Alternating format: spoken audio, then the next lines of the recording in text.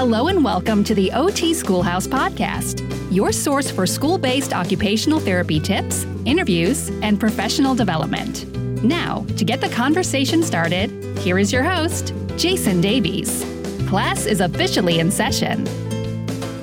Welcome to the OT Schoolhouse podcast. Today is a very special day for the OT Schoolhouse podcast. A big day, a huge day, and one that is cause for a big celebration.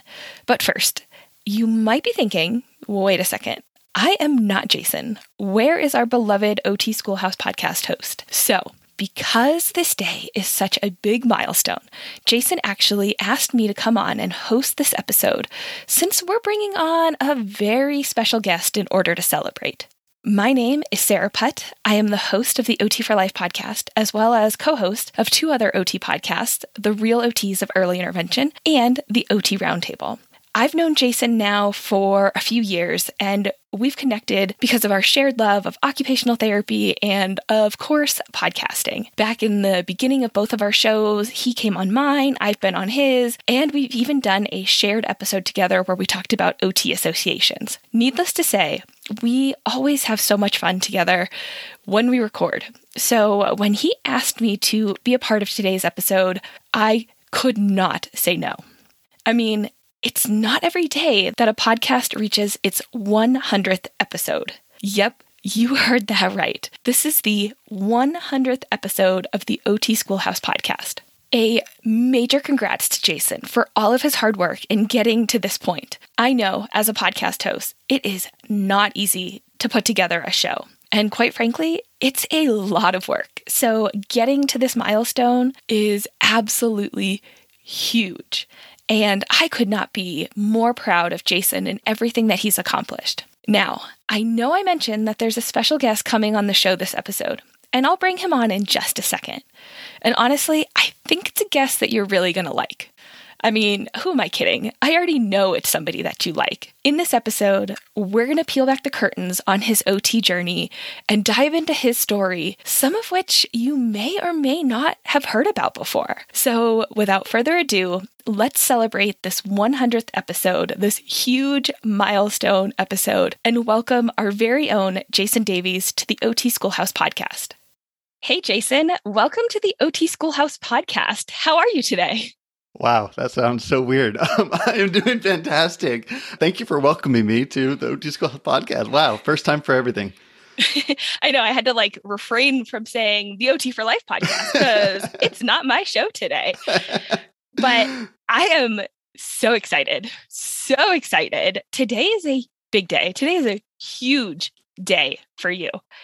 100 episodes of the OT Schoolhouse podcast. Yeah. And as a podcaster myself, I know just how big of a milestone this is.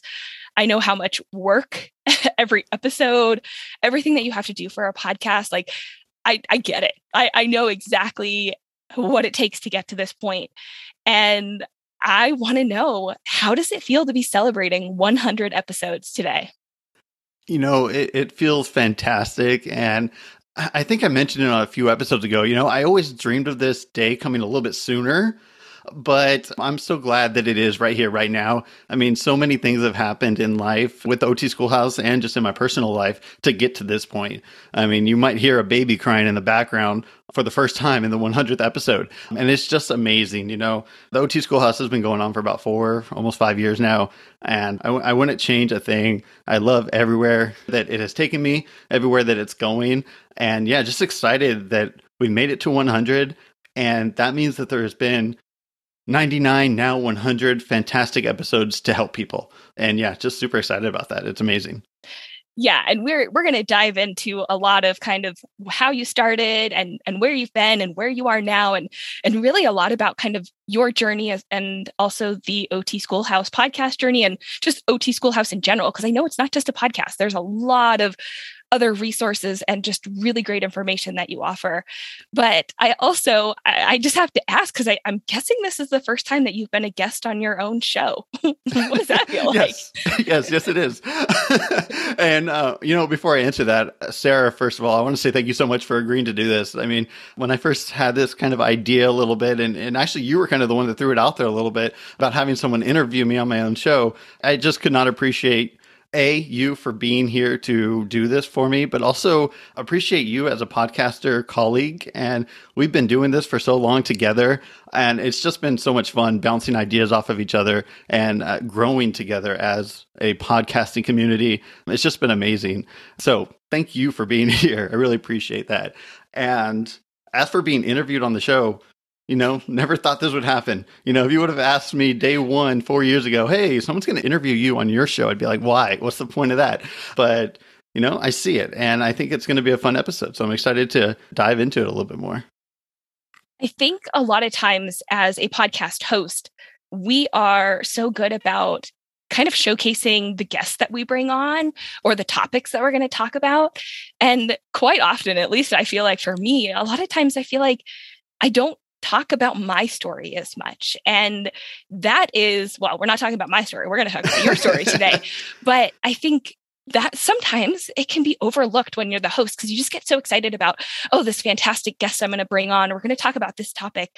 And you kind of are like, yeah, no one wants to hear my story. Well, that's not true. We want to know the real story behind Jason Davies and what makes you tick, why even OT Schoolhouse started, how you got to that point.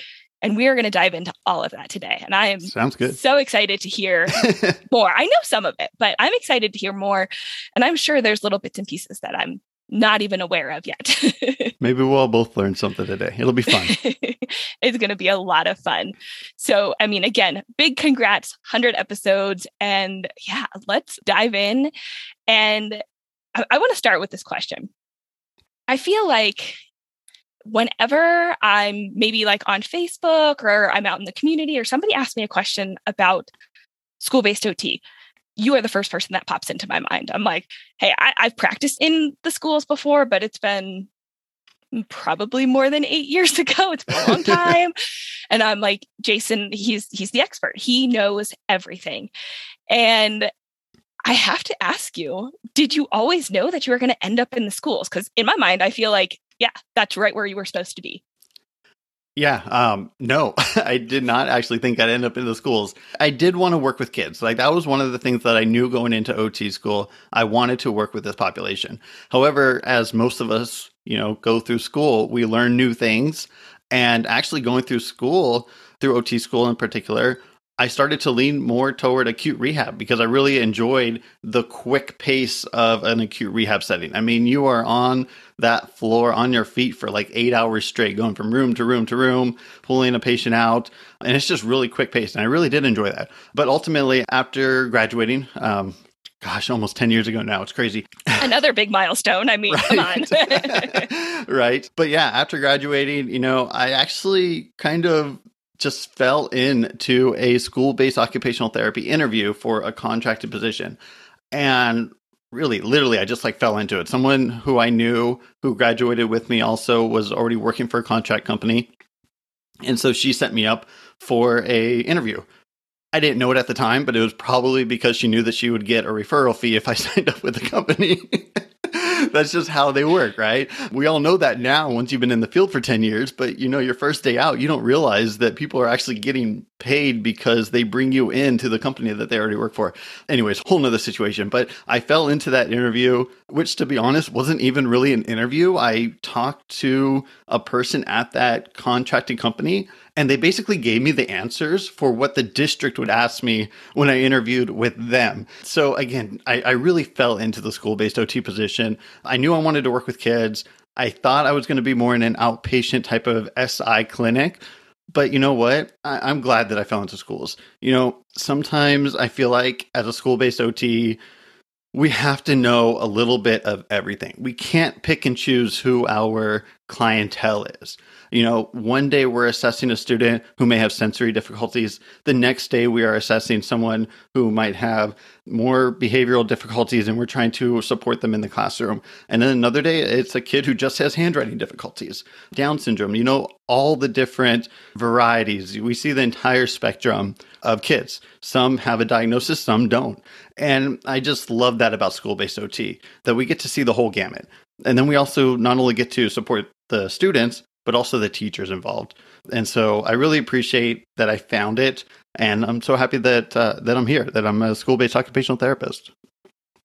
So I think this is a really good point to kind of highlight here, because I think a lot of times, and honestly, it's so funny because if you would have asked me when I was a student, even like pre-OT student and then OT student, and probably even new grad, like where I was going to be in, oh gosh, now I'm going on 13 years. Ooh, I probably would have said that I was going to be in the schools. So it's so funny that like here you are like, nah, I'm probably not going to be in the schools. I'll probably end up in a clinic or something. Yeah. And I'm like, I'm going to be schools. And I'm like, totally not there anymore. Real quick, I remember like, I think at one point during OT school, they had us do like a 5-year, 10-year plan. And I think my 5-year plan was to get SIPS certified, which I did actually do that within the 5 years because I got very lucky and had a district help me pay to go through that program. But I think my 10-year program was to have my own SI clinic. And so I don't have my own SI clinic, but we have the OT Schoolhouse. And so exactly where we should be. Oh, completely. I 100% agree with that. And I think it's just interesting to just point out that like, you don't really need to know when you're a student or even a new grad or even a couple years into practice. Like you might not be exactly where you are until you're meant to be there. And I think a lot of times like students kind of get like stuck in this like, oh, I really need to like, what am I going to do when I graduate? What am I going to start at? And it's like, sometimes it just falls into your lap and here you are. I mean, you love it. You've been doing it your entire career and you're not going anywhere. Nope, not at all. Yeah. Yeah. So I know you were kind of talking a little bit about the schools and why you like them, but really like, what is it about being an occupational therapy practitioner in schools that is so special to you? You know, ever since day one, I just felt that we had an enormous ability to be in the student's natural context.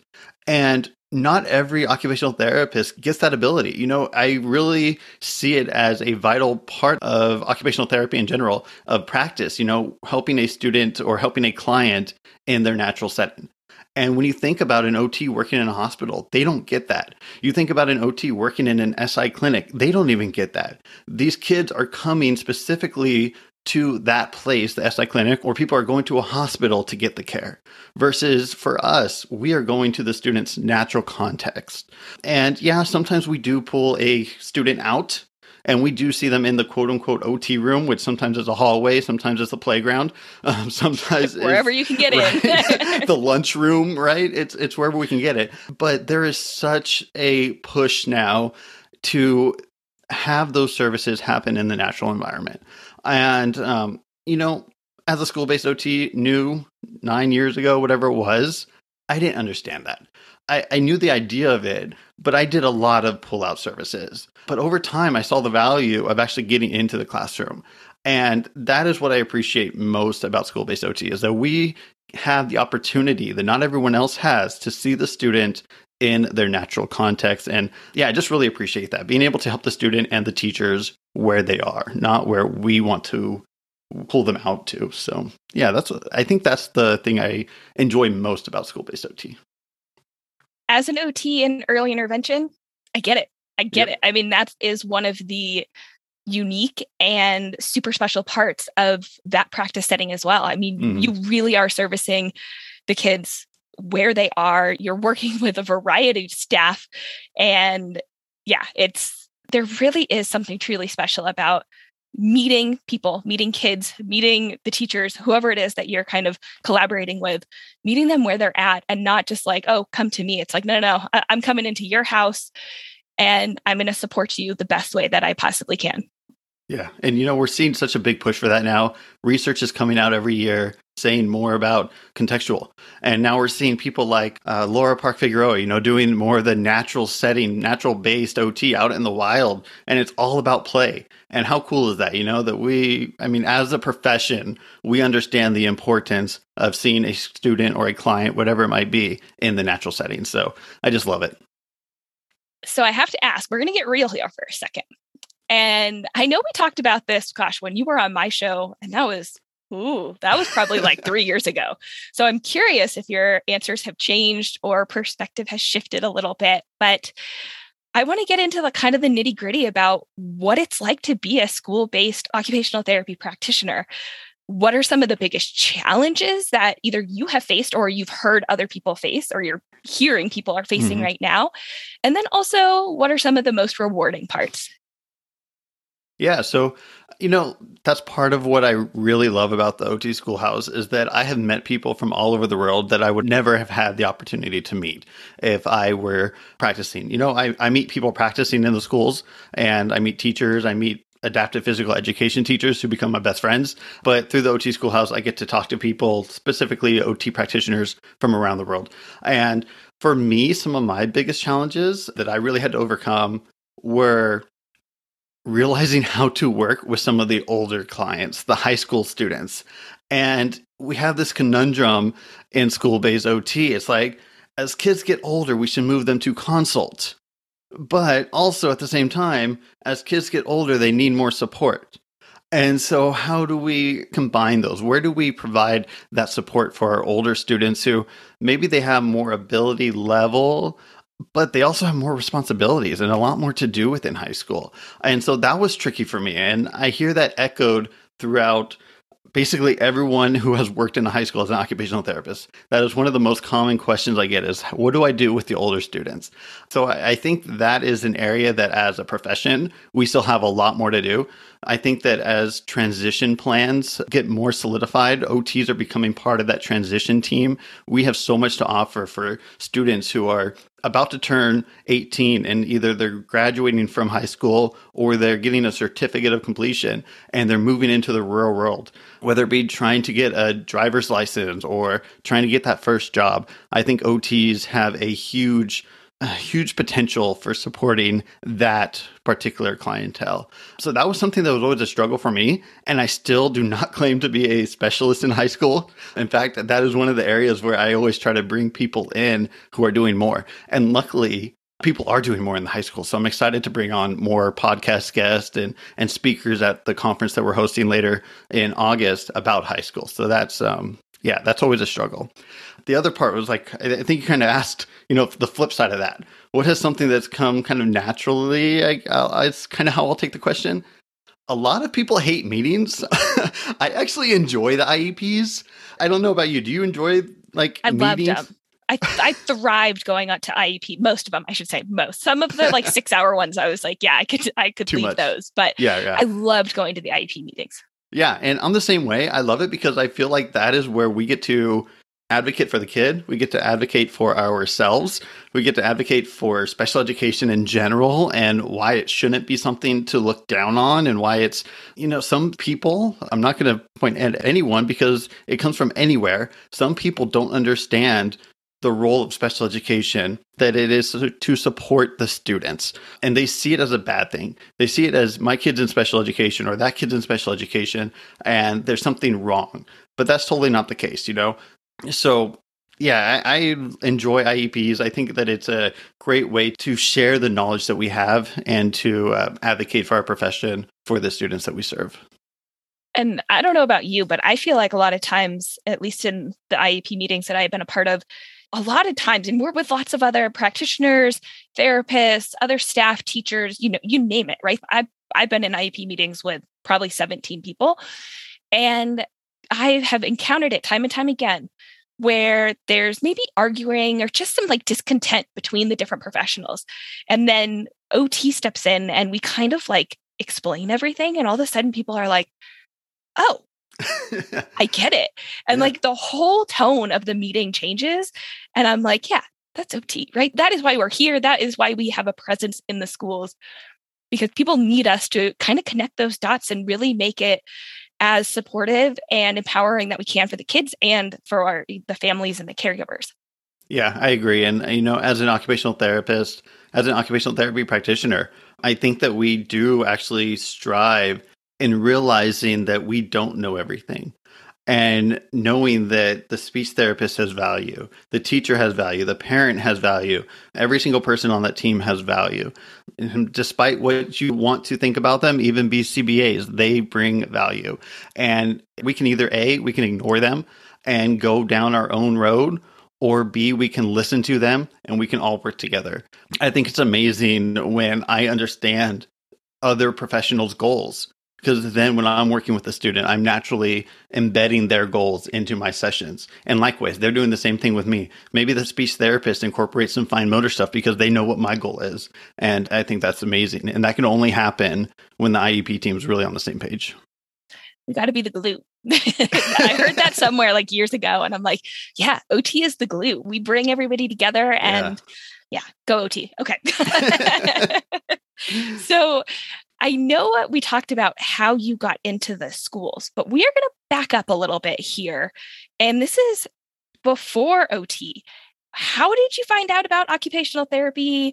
How did you know that it was the profession for you? Like, let's back up to little Jason. I'm not sure how little you were when you found it, but let's go back a little bit. Yeah, so I'm very fortunate in the sense that I learned about OT because my sister's actually an occupational therapist. And so that's how I learned about it. I think she actually learned about it at a Girl Scout retreat.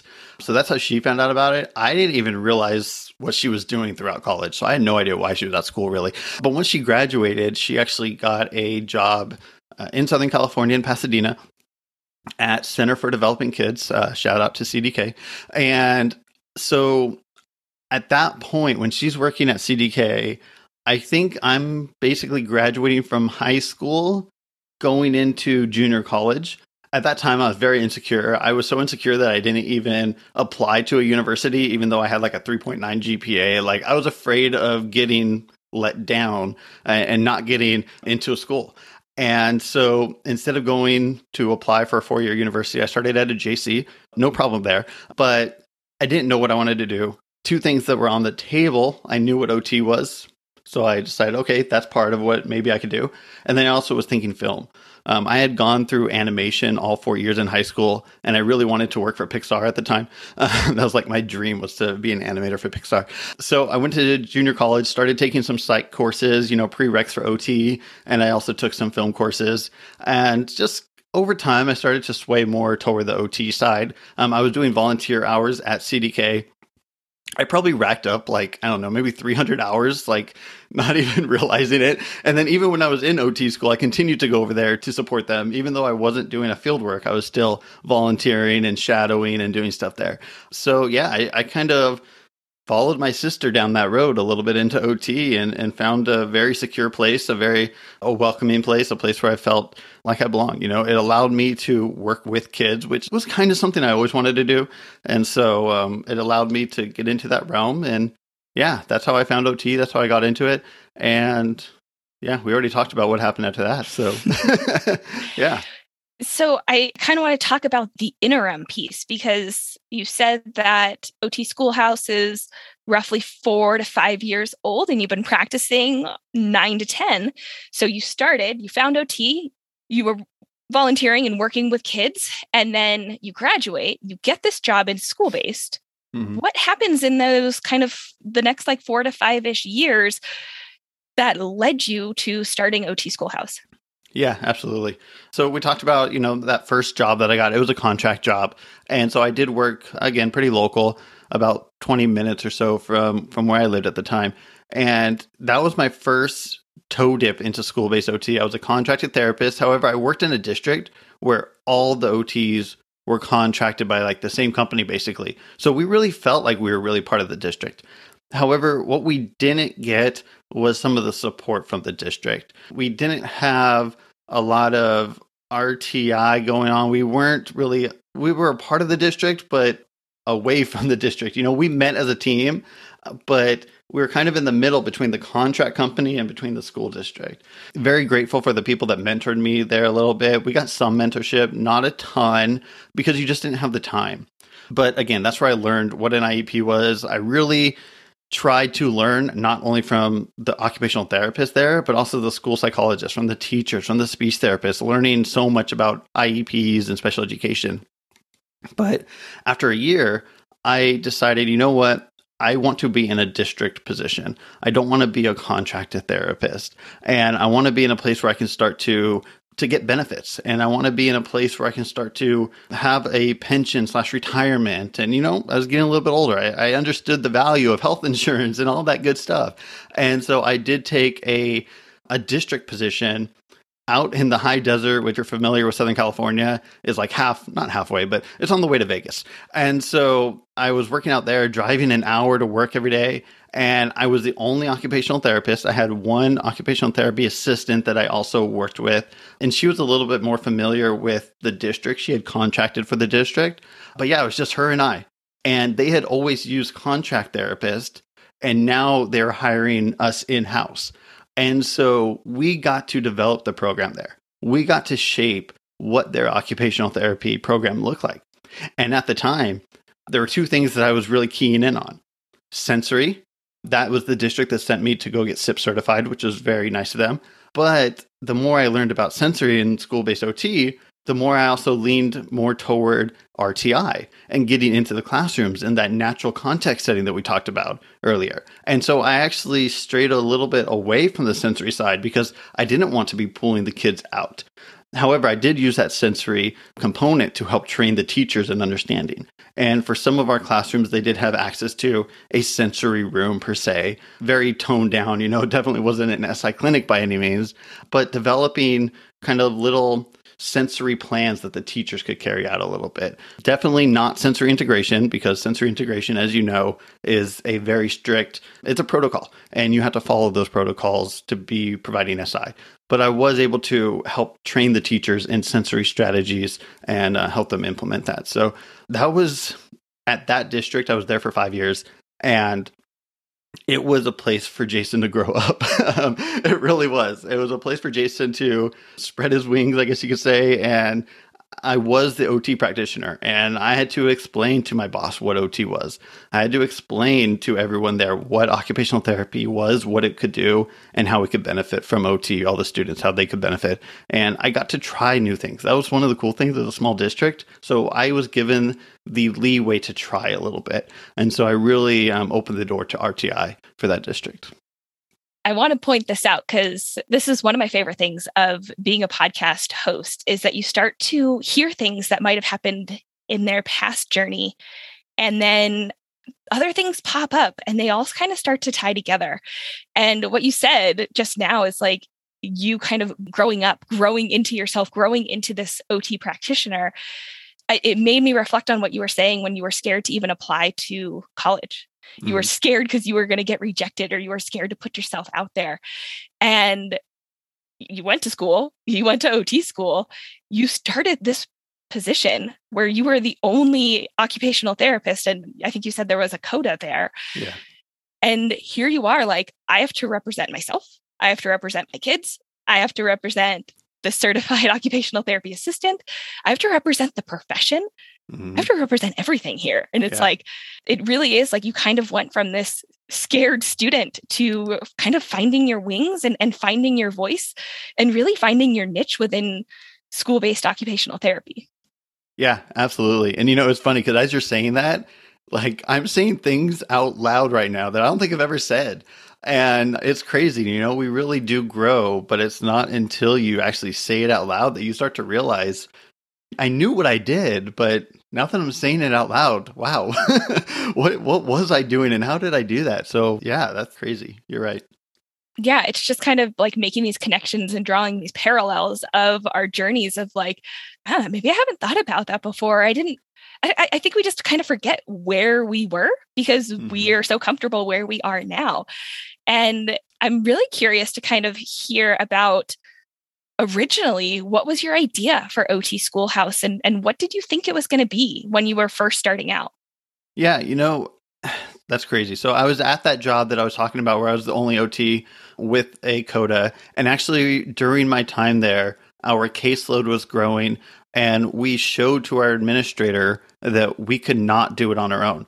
And so we did a workload study, a time study, and we laid out, I created a 3-page document that showed why we needed another occupational therapist. And so when I did that, we hired another OT, Abby Pirana. And It was Shout actually out to Abby. Abby. Hi, Abby. Shout out to Abby. Yes. Oh, that's right. Sarah, you know Abby. She was on the podcast too when we recorded with you. Yeah. So Abby Pirana was an occupational therapist that we had hired. And her and I, we worked together at that school district for 2.5 years, maybe. And closer to the time where we eventually left the district, both of us were in a place where, we were the only two OTs in a district. We had an OTA. And we're in an area where there's not a lot of occupational therapists. And so, we would have a quote unquote team meeting, but it would just be us three. It's like we had a team meeting almost every day, but then once a month we had an official team meeting. So we're like, how come we're not meeting with other people, other occupational therapists? And so we decided, how can we make this happen? And that was kind of the birth of OT Schoolhouse. We wanted to connect with other OTs, and we didn't see that out there. Both of us loved podcasts. We loved listening to podcasts, from everything from like murder mystery podcasts to finance podcasts to how to start a podcast.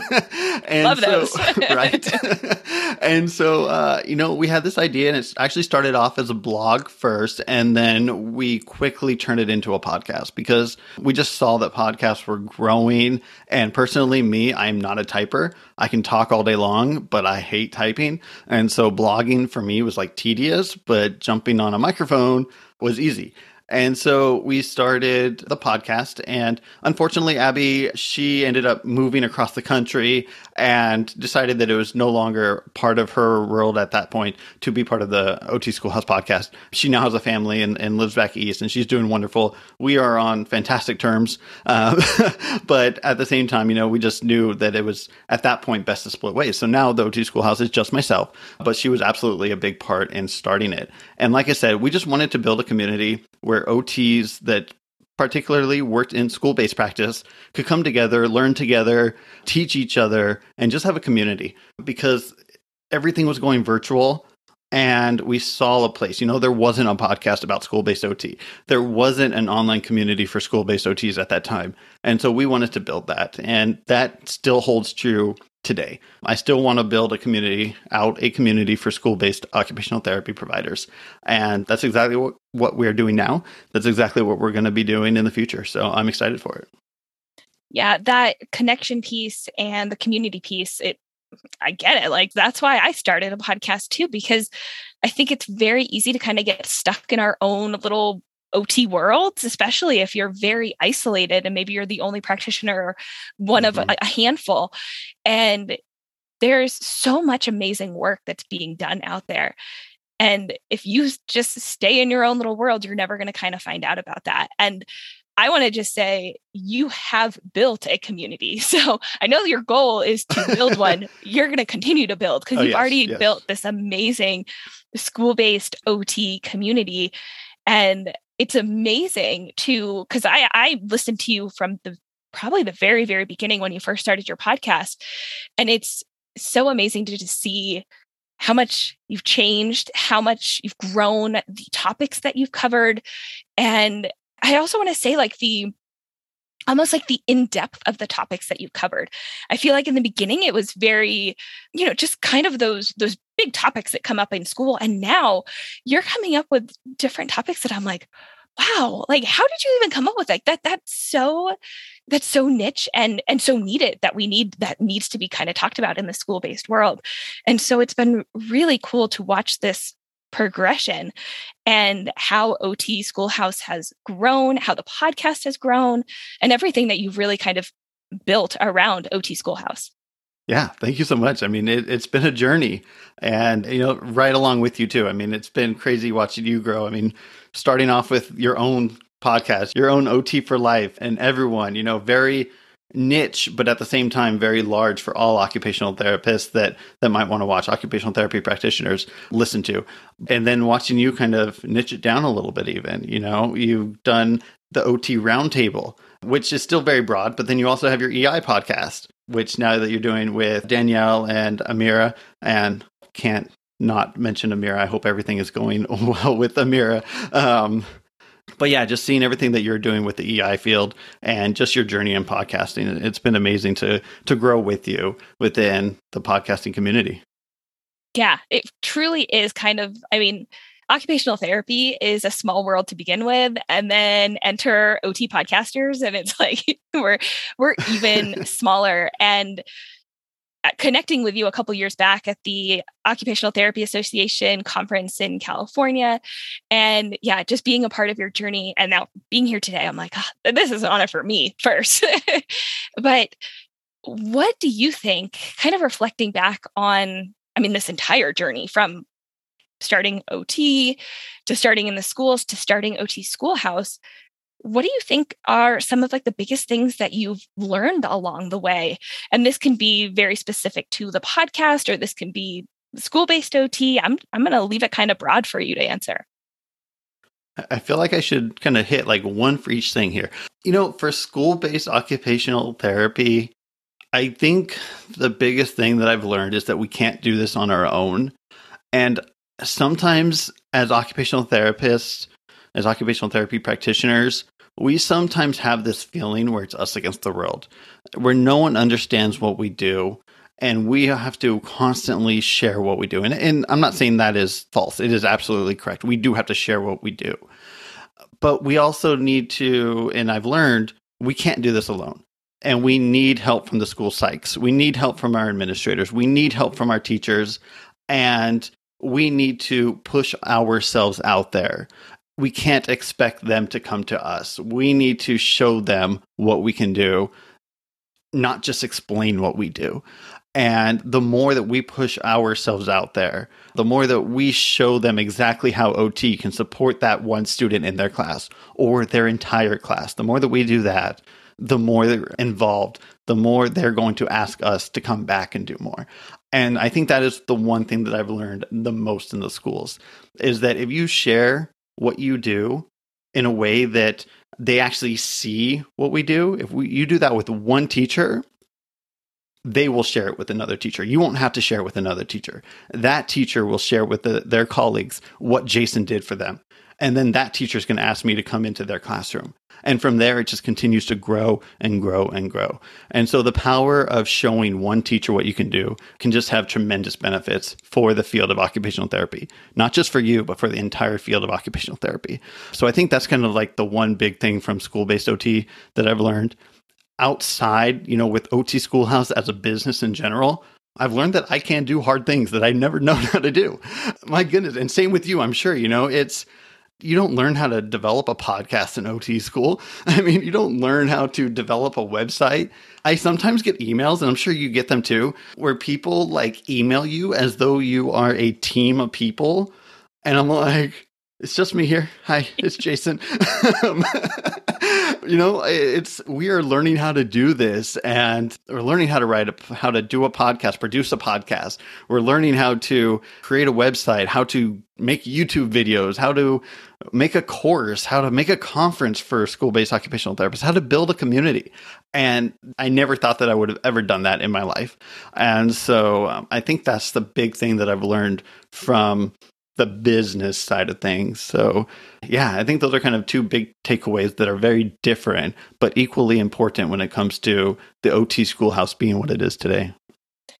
And I'd also include that they probably have intertwined a lot. And as you kind of grew as a business owner, and as you grew using your voice on the podcast, and really kind of finding your true passion and really like your true purpose of what you want to be doing, that has then translated into the work that you do clinically and working with teachers and working with staff and working with clients. And I think it's so cool to kind of see, because I've gone through it myself too, how both of those skill sets, I guess you could say, even though they seem separate, can really just kind of come together. And it just kind of opens up all these other opportunities and potentials. And really, you just kind of find yourself and find your footing and kind of move into that space that maybe you didn't know you were supposed to be. But once you're there, you're like, yeah, this is exactly where I'm supposed to be. Right. And yeah, I have a folder in my email where like all the appreciation that I get, if I get an appreciation email, I just drop it into that appreciation folder. Sometimes I print out a few and I put them up on my wall. It's just because growing up, we already talked a little bit about self-conscious issues back in the day. And one of those things was like my voice, like, self-conscious about your voice, right? YouTubers are self-conscious about what they look like on YouTube. For a podcaster, naturally, like, I don't want to listen to my voice. And I was always self-conscious about that. And growing up, people would always like ask me to repeat what I said because of my voice. And so that made me more self-conscious. And now I get emails saying like, your voice is so calming and soothing and it's perfect on a podcast. And it's like, like that just, it baffles me because that's never what I would have expected anyone to ever comment on about myself. And if I wouldn't have started the podcast, I would have never known that people actually appreciate hearing not only my content, but also the sound of my voice, which is nothing I can control. Well, to some extent, right? You can take lessons or not, but I haven't. but to hear what, people enjoy listening to you. And it's just something that you never expect to get, but it helps when you get it, and always appreciative. I love the appreciation folder, and I feel like I need to like do that. I like say I'm going to do it all the time and I just haven't done it. But maybe this is going to be from something that came from that, or maybe it's something else. But would you share like what has been either the most memorable or maybe a couple of memorable moments that you've had since starting the OT Schoolhouse? Oh, it always, I mean, it's crazy because it's not something that you wouldn't think would happen. But every time I hear from an occupational therapist, a provider that is not within the United States, like it just floors me. Like the first time I received a message from someone outside of the United States, I believe it was, I can see her name, but I can't think of it, from Shanghai, China. I was like, why does someone in Shanghai even know I exist? And it was just amazing. So that always floors me. We have actually quite a bit of listeners, both in the UK and in Australia. And, as a podcaster, we kind of see some numbers about where people are listening. And I'm just like, again, why do these people even know who I am? So that always floors me. But every time that someone tags me in an Instagram like story and just says, thanks to the OT Schoolhouse for this gray space paper. Thank you to the OT Schoolhouse for sharing these handouts that they're using to spread the awareness of OT Schoolhouse. Those are really the moments that I remember most. It's just people are thanking me for something that I created for them. And it really touches the heart. It's like you put these things out there not knowing if anyone will ever use them. And when they actually do use them, you're just like, thank you for using this, And I give out so much for free. And I do that because I want people to use stuff. I don't want you to have to recreate the wheel. And so, it's just amazing when people do that. It's always amazing when we have, 300 people show up to a conference or 300 people show up to a live webinar and we just have community. Those types of things I can't ask for. I can't even fathom saying, hey, I have something really cool to share with you. I hope you'll show up. And then when 300 people show up, it just means so much that you're actually helping them. I like to tell people, I try to give away thousands of dollars worth of free information before I ask you to purchase one thing for the OT Schoolhouse. Whether it be a conference or a course, I want to make sure that you're finding value through the podcast, through the website, through free webinars. Because if we're not, then we're not doing our job, or I'm not doing my job. So those are some of the things that just really make me in awe every time that people say thank you, that people share what we have put out there, and when people show up and just be a part of the community. Is it so interesting to reflect back to when it was just you and the coda in the district and that was it and there was nobody else around?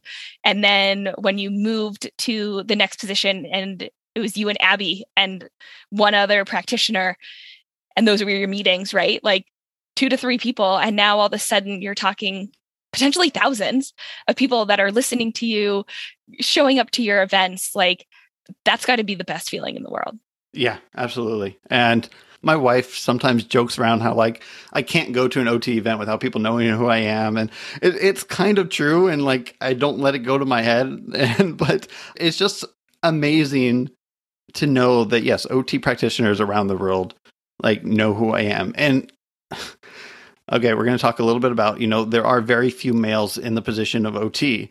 And being one of the few males that are prominent within the podcast space and whatnot, I do get recognized if I go to an AOTA event or OT of California, OTAC event or something like that. And it's awesome. But that is just a byproduct of all that I have done, that I have put out there for everyone. And it's just a byproduct. Basically, it's a way of saying thank you. When they notice me out in the world, it's a way of anyone saying, thank you for doing what you've done. And I feel that, I feel whenever someone comes up and says hello, sometimes a simple hello, you can feel is really more of a thank you so much for what you've done. And even if people don't say it, I feel it from every single person in the OT Schoolhouse community and just the OT community in general. So I kind of have a two-parter question for you here. And being that, you love being an OT in the schools and you have so much passion for really changing the face of what occupational therapy looks like in schools, in school districts. Here's the two-parter here. Where do you want to see OT in the schools be in the future?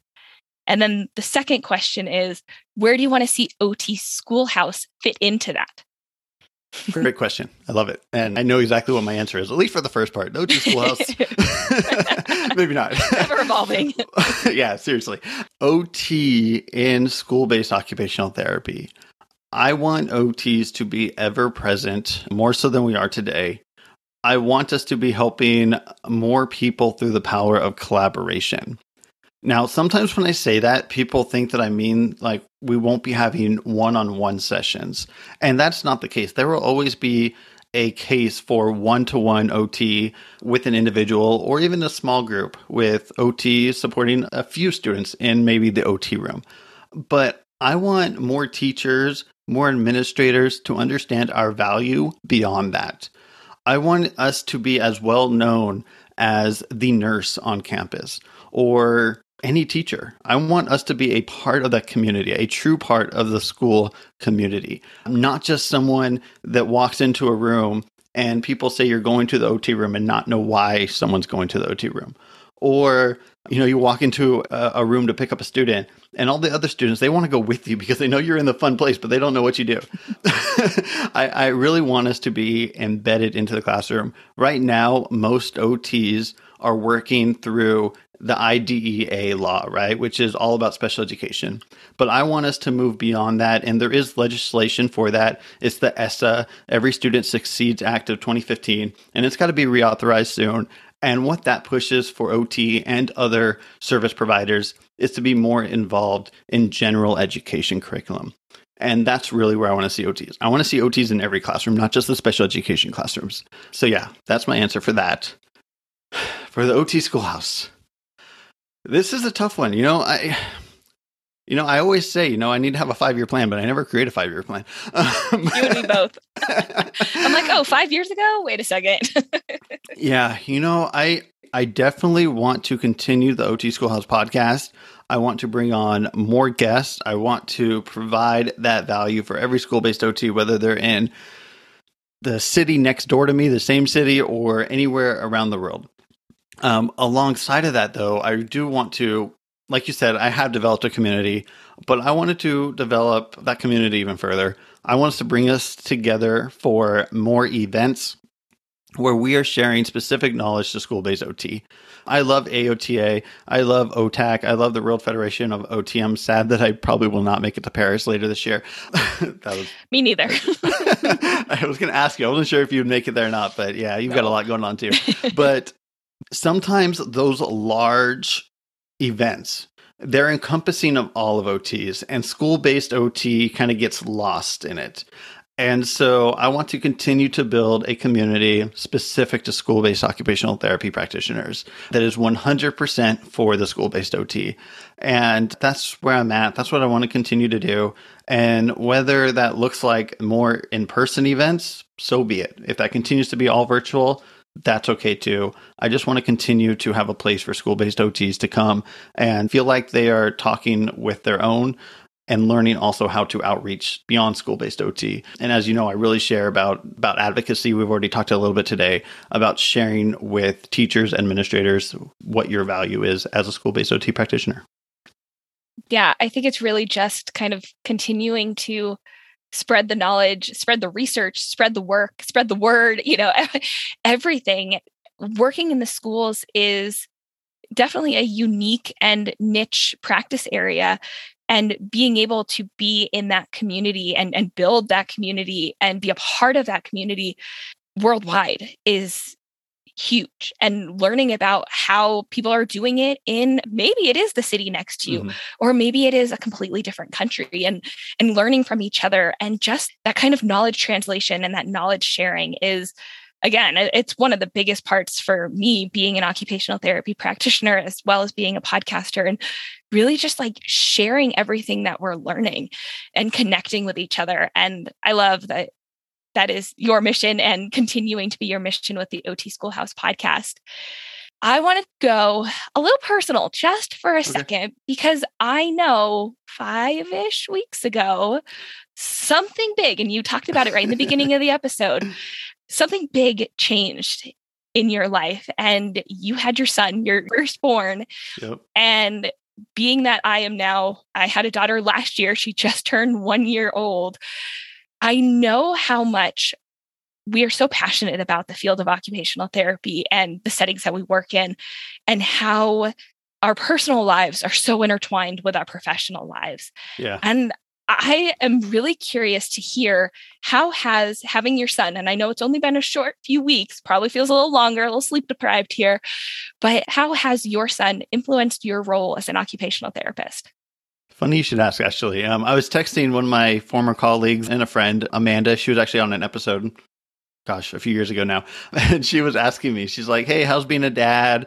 Like, it's going well, just learning every day how to take care of a baby. And she's like, oh yeah, you only worked in the schools. You never did early intervention. You don't know what it means to be to work with young, the babies. And I was like, yeah, that's right on. I don't, because I never worked in that EI. And so this is all new to me. I'm the first child of my parents to have a kid. My wife is the first child of her family to have a kid. And so we haven't been around a lot of newborns. And yeah, so we are learning everything by the moment. It's been crazy. Lots of diaper changes, lots of trying to, people tell you to get into a routine, and then people tell you it's impossible to get into a routine with a newborn. So it's like, wait, what do you want me? There's just so much information coming from everywhere. I have barely started to get back to responding to emails and getting into things.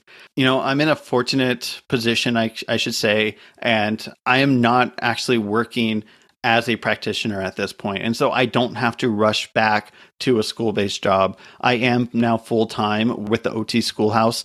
And, it's scary, but at the same time, I know by being full-time at the OT Schoolhouse, I can support more occupational therapy practitioners. And so I'm excited for that. I'm also excited because I do get to work from home now, and I get to be here for my child. His name's Kyler Kiyoshi Davies, and I get to be there for Kyler. And so I'm excited about that. But the one thing that I remember, and I don't even know who told me this, is that, babies aren't necessarily as fragile as everyone thinks. So I am keeping that in my mind. But at the same time, I know he's still a baby, and, of course, he relies on us for everything. So it is just a blessing to have him. I'm so excited to be in his life, and I'm so excited to have him in my life. And I look forward to all the precious moments with him. And, he's already aging out of the newborn clothing, which, it's amazing. They grow fast. So just trying to enjoy every moment. It's been a journey. Your experience from starting out in OT, starting out in the schools, starting OT Schoolhouse, and now having a son and becoming a parent, it's all a journey. And it's I don't know if you can hear him right now. He just started crying. No. It's like on cue. Well, I'm watching my daughter throwing her toys over her crib right now. Just for everyone listening right now, we had to time this around baby naps and walk time. So, yep, that's life for us now. Yeah. Life as OT parents and OT podcasters here. True life, right? Behind the scenes, behind the curtains here. But yeah,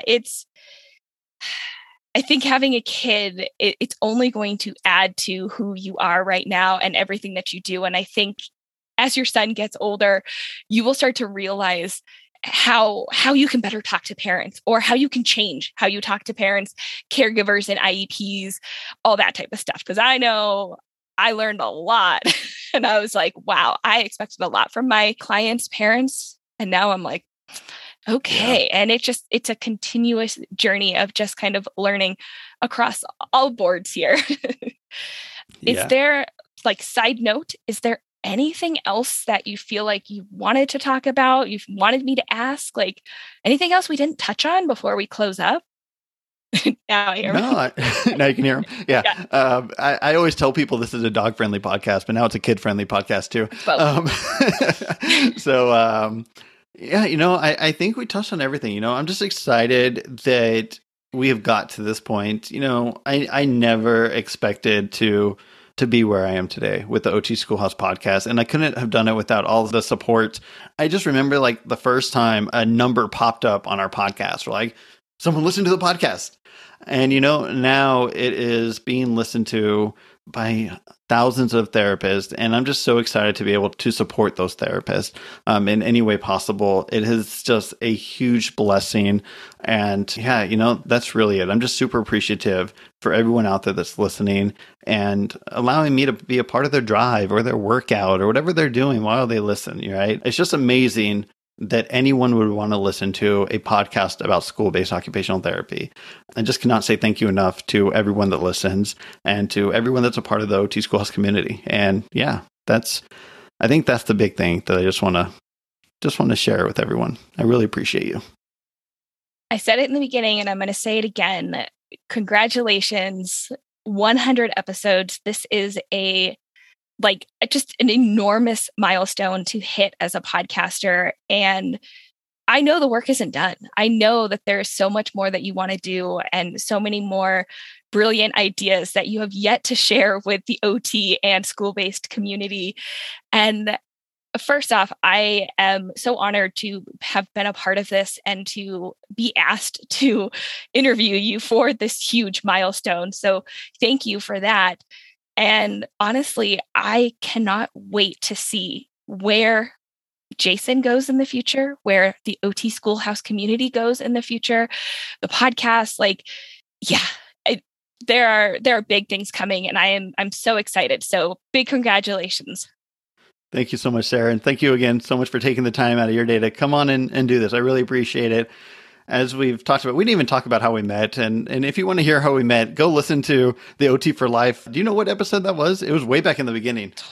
Gosh, I know we talked about it. It's like 43 or something. We can link to it. Yeah, you'll hear about how we met each other at a OTAC, Occupational Therapy of California Association. We decided to have lunch one day, and us and a few others, and it's crazy to see where we've gone from there. And so build your community out. And Sarah, thank you so much for being here. Thank you for taking the time to interview me. I know you've got a baby that's ready for your attention, but I appreciate you taking the time, right? Always. I appreciate you taking the time to be here. I couldn't think of a more perfect podcast, occupational therapy provider to be here. Excited for that.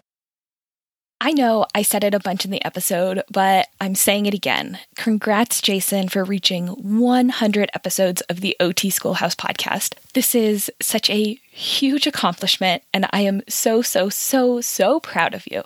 I honestly cannot thank you enough for allowing me the opportunity to come on and host this monumental episode with you. It is such an honor to be here on this special episode to celebrate such a big accomplishment. I had an absolute blast going behind the scenes of the OT Schoolhouse podcast, how it came to be, as well as learning more about you and how your journey led you to where you are now. If you're still listening to this, I know that you are Jason's people, so do me a favor. Go wish him a big congrats. You can do that by sharing this episode on social media, telling a friend about it, or just send him a message to share your excitement and your congratulations. Hearing from you, I know, will make his day. Thank you so much for listening to this episode. And again, congrats, Jason, and the OT Schoolhouse community. Cheers to 100 episodes, and here's to 100 more. Thank you for listening to the OT Schoolhouse podcast. For more ways to help you and your students succeed right now, head on over to otschoolhouse.com. Until next time, class is dismissed.